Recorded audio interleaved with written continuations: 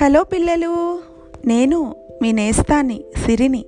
మీకోసం బోలెడన్ని కథలు చెప్పడానికి నేను వచ్చేసాను.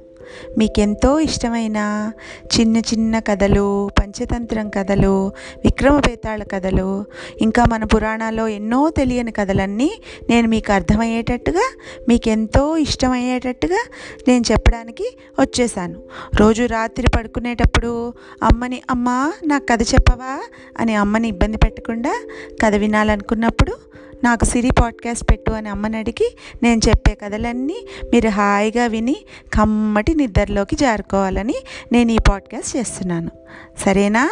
సో నెక్స్ట్ ఎపిసోడ్ నుంచి నేను మీకు బోలెడన్ని మంచి కథలు చెప్పడానికి వచ్చేస్తున్నాను. మరి మీ స్నేహితులందరికీ నా పాడ్కాస్ట్ గురించి చెప్పి వాళ్ళందరూ